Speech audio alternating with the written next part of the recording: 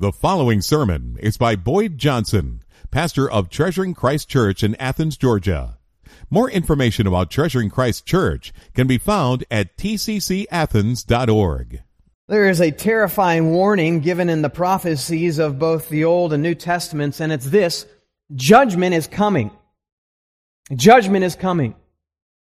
God warns us in the pages of Scripture that there's coming a time when the whole earth will fall under justice. There have been times in the past when God has judged the earth, but this coming time of judgment will be unlike anything that's come before. It'll be time marked by worldwide calamity with disaster upon disaster, a time when no unrepentant sinner will be able to escape God's anger, a time when all of heaven and earth will be in turmoil and disorder. God will pour out His wrath against unbelievers on the earth as punishment for their unrighteousness. The prophets in the Old Testament called this future day of judgment the day of the Lord and warned of its coming.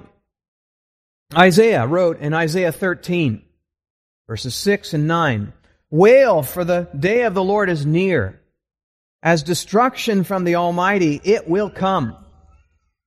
Behold, the day of the Lord comes, cruel with wrath and fierce anger, to make the land a desolation and to destroy its sinners from it." The prophet Joel wrote in Joel chapter 2, "Blow a trumpet in Zion, sound an alarm on my holy mountain. Let all the inhabitants of the land tremble, for the day of the Lord is coming. It is near, a day of darkness and gloom, a day of clouds and thick darkness." Zephaniah wrote in chapter 1, "The day of the Lord is near, near and hastening fast. The sound of the day of the Lord is bitter. The mighty man cries aloud there. A day of wrath is that day, a day of distress and anguish, a day of ruin and devastation, a day of darkness and gloom, a day of clouds and thick darkness." The prophet Amos said in chapter 5, "Woe to you who desire the day of the Lord. Why would you have the day of the Lord? It is darkness and not light. Is not the day of the Lord darkness and not light, and gloom with no brightness in it?" Terrifying warnings. And Jesus described this time of judgment as a time of great tribulation, according to Matthew 24:21. A time of great tribulation such as not been from the beginning of the world until now, no, and never will be. This time of tribulation, Jesus said, will be marked by wars, famines, earthquakes, false prophets, false Christs, abominations, hatred, betrayal, deception, lawlessness, sorrow, and pain. Now, the most detailed description of these tribulation judgments is found in the book of Revelation. Chapters 6 through 18 reveal unimaginable horrors that will fall upon sinners who refuse to repent of their sins and who justly deserve the wrath of God. Chapter 19 reveals that the day of the Lord will culminate in the return of Christ, who will then make an end of all of His enemies before establishing His kingdom on earth. Now, we don't know when this day of the Lord will come, but we do know it will come suddenly and without warning. And since we know it's coming, it raises a very important question. Will we have to endure these judgments as believers?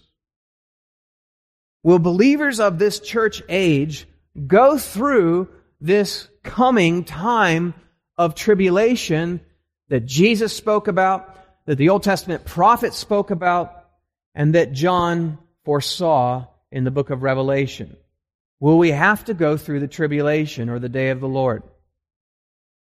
Now, when Paul wrote 1 Thessalonians, the church in that city was essentially asking the same question. They were concerned about the coming of the day of the Lord. When Paul was in Thessalonica, he taught them that this time of judgment would indeed come.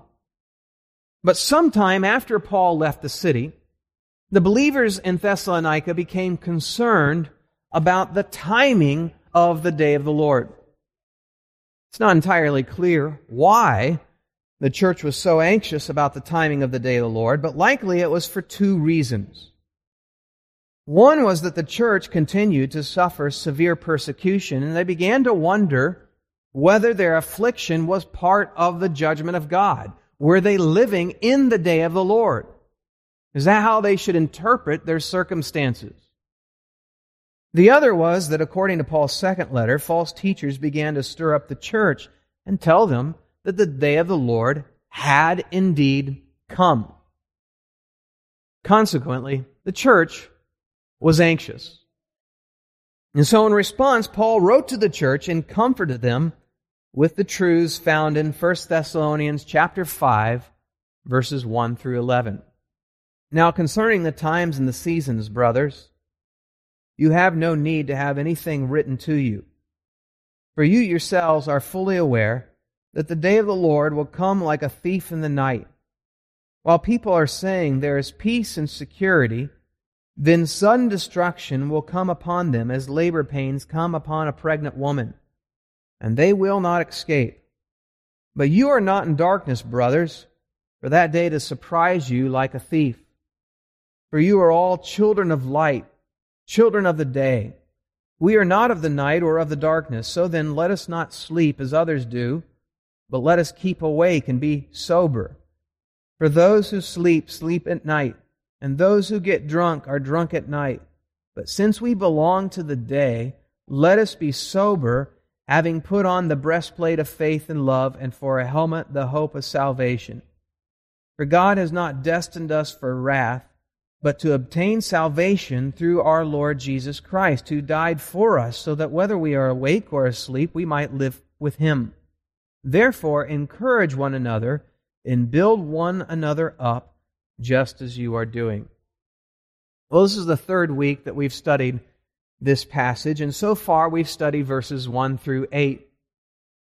As we finish this passage today, I think it would be helpful to remind you of what we've learned so far. In this passage, Paul comforted the Thessalonian church by teaching them the truth about God's future judgment, the day of the Lord. He began in verses 1 through 3 by addressing their concern about the timing of the day of the Lord. And he said that the times and seasons of the future events are not ours to know, but that the day of the Lord will come suddenly and unexpectedly upon the world of unbelievers, and when it does, no unrepentant sinner will be able to escape God's judgment. Then Paul gave two reasons why believers need not fear the day of the Lord. Two reasons why believers need not fear the day of the Lord. The first reason is found in verses 4 through 8. We need not fear the day of the Lord because of our identity. Our identity. Because of who we are, we can be assured that we will not experience God's coming judgment, the day of the Lord. Believers, he says in verse 5, are all children of light, children of the day, not of the night or of the darkness. As believers in Christ, our identity is that we are children of light, not of darkness. We are children of day, not of night. That means that God has granted us saving faith in Christ, and we have been delivered from the realm of spiritual darkness. We're no longer darkened in our understanding about the will of God. And we no longer walk in the darkness that we once walked. We have been rescued from spiritual darkness because of Christ. But in contrast, unbelievers are those of the darkness and the night. That is, they belong to the realm of sin and live under the judgment of God already. The day of the Lord is for people such as these. The day of the Lord is for people of the night, people of darkness. It is a time of judgment for those who are walking in darkness. It is for people who are far from God and who are characterized by sin. and not holiness, who are characterized by evil deeds and not righteousness. And that's why believers need not fear the day of the Lord. Because of our position in Christ, because of our identity in Christ, because of who we are in Christ, the day of the Lord is not for us. We will be delivered from this coming judgment. So the first reason we need not fear the day of the Lord is because of our identity. Now that leaves the second reason in verses 9 through 11 that we haven't yet studied. In these verses, we find that we need not fear the day of the Lord because of our destiny. We need not fear the day of the Lord because of our destiny. So let's examine this second reason more closely, and as we do, we'll notice that Paul begins with a truth to embrace, followed by a duty to perform. A truth to embrace, followed by a duty to perform. That's often how Paul exhorts believers in his letters, by first giving them a truth to embrace and then a duty to perform. So first of all, we must take comfort in our destiny. We must take comfort in our destiny. The truth we must embrace is our destiny. And as I said, we need not fear the day of the Lord because of our destiny. Now, what is the destiny of every believer according to this passage? Well, Paul answers that in two ways in verse 9. On the one hand, he says, God has not destined us for wrath. On the other hand, he says, God has destined us to obtain salvation through our Lord Jesus Christ. So negatively, we haven't been destined for wrath. Positively, we've been destined for salvation through our Lord Jesus Christ. The key word here is destined, which is the Greek word tithemi. And what does that word mean? It occurs over 100 times in the New Testament with a wide range of meanings. In its most basic sense, it simply means to put into place. To put into place. But the word has special significance in reference to God. When God is the one who puts into place, it refers to God's sovereign decisions and plans. His sovereign decisions and plans. Let me give you some examples of how this is used in relation to God. For example, on John 15:16, Jesus told His disciples, "You did not choose me, but I chose you and appointed," tithemi, appointed you that you should go and bear fruit. In other words, Jesus sovereignly determined who would be His disciples and the fruit that they would bear. That's what He's put into place. Who would be His disciples and the fruit that they would bear. In Acts chapter 1, verse 7, when Jesus' disciples asked Him when Israel's kingdom would be restored, He said, "It's not for you to know times or seasons that the Father has fixed," tithemi, fixed by His own authority. That is, God the Father sovereignly determines the timing of future events according to His own plans. In Acts chapter 20, verse 28, Paul exhorted the Ephesian elders, "Pay careful attention to yourselves and to all the flock in which the Holy Spirit has made," tithemi, has made you overseers, to care for the church of God, which He obtained with His own blood. These shepherds of the church weren't appointed by man. The Holy Spirit made them leaders of the church by His sovereign determination. That's why I often say we don't make elders here. We recognize them. We have a part in helping to equip them and raise them up, but it's the Holy Spirit who makes elders, who makes overseers, who makes the leaders of the church. In 1 Corinthians chapter 12, verse 18, Paul reminded everyone in the church, God arranged, tithemi, God arranged the members in the body, each one of them as He chose. In other words, God has determined the role of every believer in the church. He has appointed you in this church, in this particular church, to serve in your particular ways as He has gifted you. That's His sovereign determination. We don't influence that. It's His determination. We bear the fruit that He has appointed for us. God is sovereign in all His choices and all His plans. And that includes the destiny of His people. As His chosen people, verse 9 says, God has not destined us for wrath. We have not been appointed for His wrath. Wrath here refers to God's anger over sin and unrighteousness. Now, His wrath is not a sinful anger that is wild and out of control. It is an anger that is a righteous hatred of sin. In His wrath, He judges and punishes mankind for rebellion and disobedience. Now, in one sense, God will pour out His wrath on unrepentant sinners who have not trusted in Christ by punishing them in hell for eternity. That is God's eternal wrath. But in this context, what does Paul mean by wrath? The whole context of the passage is the day of the Lord. So here, he's not referring to eternal wrath, but the wrath of God on the day of the Lord. We call that temporal wrath in contrast to eternal wrath. It is the wrath of verse 3, which will result in sudden judgment upon the world of unbelievers from which they will not escape. So Paul here is clearly indicating that the believers are not appointed for the day of the Lord. We are not destined for that wrath. This isn't to say we won't experience any affliction in our lives.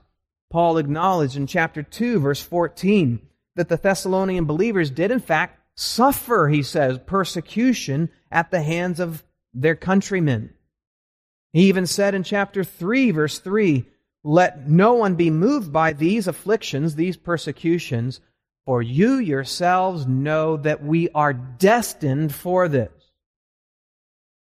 As followers of Christ, we aren't destined for wrath, but we are destined for affliction. Suffering is part of our destiny. Suffering is our lot in life. Why? Because of who we follow. If they persecuted our Master, they'll persecute us. As followers of Christ, we should expect suffering, Peter said in 1 Peter 4. I'm reminded again of what John Calvin wrote. Whomever the Lord has adopted and deemed worthy of His fellowship ought to prepare themselves for a hard, toilsome, and unquiet life, crammed with very many and various kinds of evil. It is the Heavenly Father's will thus to exercise them so as to put His own children to a definite test. Beginning with Christ, His firstborn, He follows this plan with all His children. If the Son of Man suffered, and so will we. We're destined for affliction, but we're not destined for wrath. That's comforting, because it means that when we suffer affliction, we must not interpret that as the wrath of God if we are found in Christ. If you have trusted in Christ savingly, then your affliction is not the wrath of God. It's not the judgment of God. The Thessalonian church suffered a severe affliction due to persecution, but Paul wanted them to realize that it wasn't God's judgment upon them. Now, from time to time, God does discipline us, but there's a world of difference between discipline and punishment. Discipline helps us grow in Christ. Discipline grows us in sanctification. But punishment is punishment for our sin, and Christ has already paid that penalty on the cross. Whoever told this church in Thessalonica that their persecution and affliction was proof that the day of the Lord had come was lying. As believers, we're not destined for that day. What are we destined for? Well, again, according to verse 9, we're destined to obtain salvation. Again, according to verse 9, we are destined to obtain salvation. What is salvation? The basic meaning of the word is to be rescued. To be rescued. Rescued from what? What are we saved from? We are rescued or saved from the wrath of God. That's why we need saving. The wrath of God is coming. We need salvation from that. Now again, in one sense, when we are saved by God, we're rescued from His eternal wrath. As believers, we won't go to hell for sins and be punished for eternity. Christ has paid that penalty. But in this context, the wrath of God refers not to eternal wrath, but the wrath of the day of the Lord. That's what this paragraph deals with. It doesn't deal with eternal wrath. It deals with the wrath of the day of the Lord, the temporal wrath that's coming upon the earth. So here, salvation refers not to eternal salvation, but to salvation from the day of the Lord. In other words, Paul is clearly indicating that believers in this age will be delivered from the day of the Lord before it comes. Paul said the same thing with different words back in chapter 1. He commended this church for turning, according to verse 9, to God from idols to serve the living and true God and to wait for His Son from heaven, whom He raised from the dead, Jesus, who delivers us from the wrath to come. That's what He'll do. We wait for His Son from heaven. That's chapter 4, the end of chapter 4, where Jesus is pictured coming from heaven to rapture His church. Whom He raised from the dead, Jesus who delivers us from the wrath to come. That's chapter 5, delivering us from the day of the Lord. So Jesus delivers us, truly, both from eternal wrath and the wrath of this coming time of judgment. In fact, Jesus promised this very thing to the church in Philadelphia in Revelation chapter 3, verse 10. Go to Revelation chapter 3, verse 10. I'll show you this. Very important passage, very important promise that parallels the same truth that we're learning here. The church in Philadelphia in ancient Asia was a faithful church and endured much suffering. And here Jesus commends this church. And He said, because you have kept my word about patient endurance, I will keep you from the hour of trial that is coming on the whole world to try those who dwell on the earth. I will keep you from that hour of trial.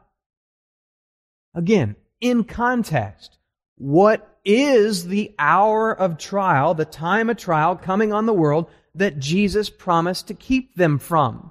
Well, if you kept reading in this book, you'd find out the answer. You'd find out the answer in chapters 6 through 18 and 19. The trial is the tribulation judgments that are detailed in the following chapters of Revelation, those judgments that mark the beginning of the day of the Lord. This promise to this church in Philadelphia is, I'll keep you from that trial. You won't go through that trial, that time of tribulation that's coming upon the world to judge the people of the earth. And that phrase, the people on the earth, always refers to the people of unbelievers in the book of Revelation. So this promise to the church in Philadelphia was a great promise, but it didn't apply only to this ancient church. We know that because Jesus concluded His message to them with these words. Verse 12, He who has an ear, let him hear what the Spirit says to the churches. Now notice that churches is plural. In other words, this promise is given to all churches that endure in faith like the one in Philadelphia. If you have an ear to hear, apply this if it applies to you.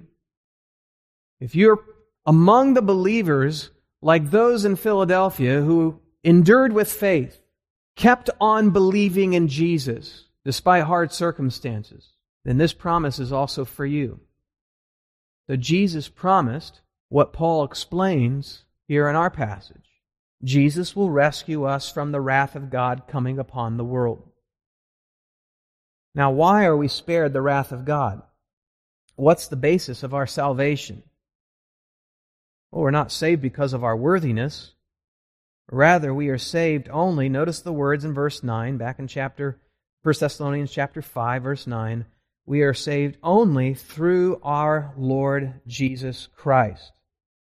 Through our Lord Jesus Christ. 3 words to describe our Savior. He is Lord, which points to His divinity and sovereignty. He is Jesus, which points to His humanity. He is Christ, which points to His mission, why He came. Our salvation in all its fullness is solely on the basis of the merit of our Lord Jesus Christ. Not on our merit, not on our good works, not on our pedigree, not on our family history, only on the merit of Jesus. What did He do for us so that we could obtain this salvation? Well, Paul continues in verse 10. Says He died for us. He died for us. That's how we have salvation. There's a world of theology in those 2 words, for us.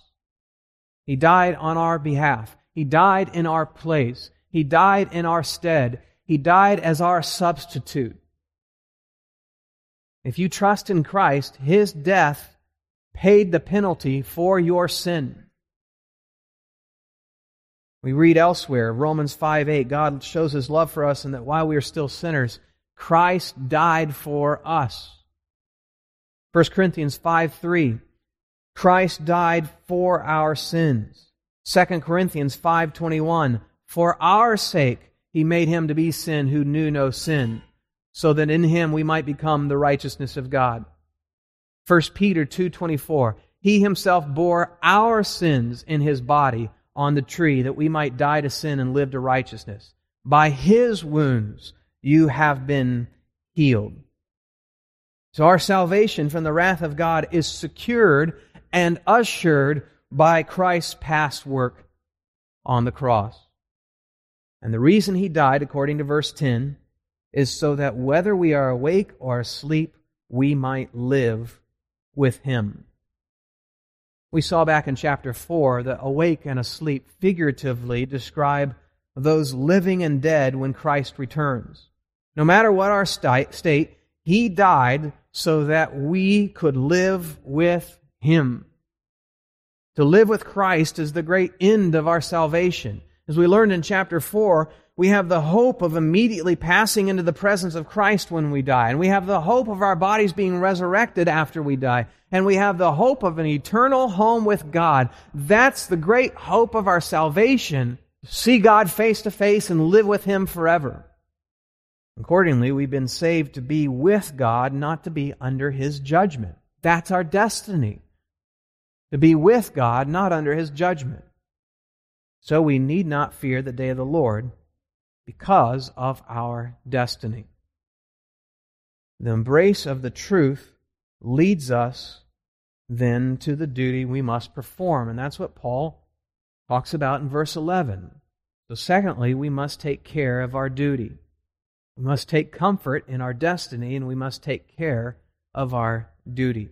Paul says in verse 11, therefore, encourage one another and build one another up just as you are doing. That word therefore draws to a conclusion Paul's teachings on the end times in this letter. Since chapter 4, verse 13, he's been talking about future events. And with this therefore, he draws this section of the letter to a close. His purpose in writing these things has not been merely theological, but practical. He knew that this church was anxious about their present affliction and fearful about the future, and so he shepherded their hearts by providing the teaching they needed to hear in order to have hope. But the church also had a role to play. We have a role in helping one another until Christ returns for us. We have two related duties. For one, we must encourage one another. We must encourage one another. We've noted in previous studies that the word encourage can be translated in various ways: comfort or exhort, depending on the context. Here, encourage is probably the best translation, since the church needed courage in the face of all the trials they faced. We need to encourage one another.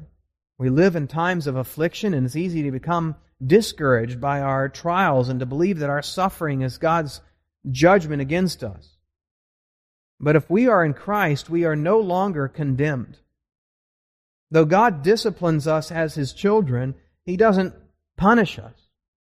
And so we ought to encourage one another to embrace the truth of who we are and what God has destined for us. Likewise, we must also, Paul says, build one another up. Build one another up is a term that literally refers to the construction of a building. It became one of Paul's favorite words to describe spiritual edification. Each of us is like a holy temple that is under construction. We are built up through the help and strengthening of others. We need each other's help in order to thrive spiritually. When all of us have a concern for one another, we're stronger and we're better able to endure trials as a church. But we need to be built up first. Healthy churches do both of these duties well. Encouraging one another and building up one another are essential for spiritual health. Paul knew that the Thessalonian church was such a church, so he added at the end of verse 11, just as you are doing. He wrote not to rebuke them, but to spur them to make continued progress in the faith. Though they were healthy, they could excel still more in the practices that they were already engaged in. Likewise, though we often encourage one another, we often build one another up, we could do better. We could do better. We could excel still more. We could seek out additional ways to strengthen the church through our service of one another. We need to come on the lookout for serving. Who can I serve today? We call that in our household aisle ministry. You walk the aisles and you look for someone to encourage. You look for someone to build up. You come here as a mission, especially you members. You members must come here on a mission. You've got a job here. Your job is to build up others, to encourage one another. This is a whole body work every Sunday morning that we all must be engaged in. If this church is going to continue to be healthy and thriving, a place where people can have their hearts encouraged. Many people come here week after week and they are discouraged because of the things that have happened the week before. They come here downcast. They come here without hope. We need to be looking for those people. We need to have conversations with people. Come early, stay late. That's always been the theme for our members. Come early, stay late. Why? To strengthen the church. This is the one time in the week we all get together. Just once. Can you believe that? Believe we only get together once? That's crazy! In this world, we must be together. But we get one shot. All be together on a Sunday morning. We dare not neglect this meeting together. We dare not miss the opportunities that we have. We must take advantage of encouraging one another and building up one another in this body. How are we going to make it? How are you going to make it in this world without this church? How are you going to make it when pain comes to you? When affliction comes upon you? When you're persecuted? How are you going to make it as a Lone Ranger Christian? You can't. Those who don't love the body of Christ are not part of the body of Christ. Got to be together because evil days are ahead. Tough times are ahead for every one of us. And so we need one another. And so, TCC, encourage one another, build up one another. Listen, just as you are doing. This isn't a rebuke. This is an encouragement for us to excel still more. I'm so encouraged by this church week after week because I hear the body getting together. I hear of you not neglecting to meet with one another outside of this time period, calling one another, meeting each other's needs, praying for one another. But church, let's excel still more. Let's thrive even more. And we all need this as the day of the Lord draws nearer. So we've seen two reasons why we believers need not fear the day of the Lord. We now understand that because of our identity and our destiny, the day of the Lord is not for us. The day of the Lord is not for us. That explains why we won't experience God's wrath when His judgment comes upon the earth. But it doesn't explain how we'll be rescued from this wrath. Here in chapter 5, we've learned the reasons why we won't experience this coming judgment. But what we haven't learned in chapter 5 is how it is that God will rescue us. If His wrath will be worldwide, how will God keep us from falling under His judgment when the day of the Lord begins? It turns out that Paul's already answered that question in this letter. He has answered that question. But he answered it first in chapter 4. Chapter 4, verse 16 to 18. He answers it with the explanation of the rapture. The Lord Himself will descend from heaven with a cry of command, with the voice of an archangel, and with the sound of the trumpet of God. And the dead in Christ will rise first. Then we who are alive, who are left, will be caught up together with them in the clouds to meet the Lord in the air, and so we will always be with the Lord. Therefore, encourage one another with these words. The rapture, when Jesus returns for His church, explains how Jesus will keep us from the hour of trial that is coming upon the world. Jesus will return for His church and remove us from the earth before He begins to pour out His wrath. He will first rapture the church and bring us to heaven, where we'll be safe. Then He will judge the earth. So first comes the rapture, then comes the judgment. That's how we're rescued from the day of the Lord. And so be encouraged by the promise of salvation. Salvation in all its fullness. Salvation from that day of the Lord. Salvation from eternal wrath. Be encouraged by what Paul has taught us here. Let's pray together. Father, we're thankful for the encouragement that we get from your word and from worship of you together and from praying to you corporately and from singing to you. And we pray that for as many days as we have, that you would help us to make a priority our time with one another. Make a priority fellowship with one another. Everyone in this room who's a believer has a role to play, and you have sovereignly determined that role to play. You've sovereignly determined the fruit that we would bear. You've sovereignly determined who it is who's come to saving faith. All these are part of your sovereign plans and sovereign hand at work. So, Father, find us faithful to do what you've called us to do, to encourage one another and build one another up as the days grow evil. Thank you, Father, for this reminder that you have rescued us, saved us from your wrath, a wrath that truly we deserve to receive.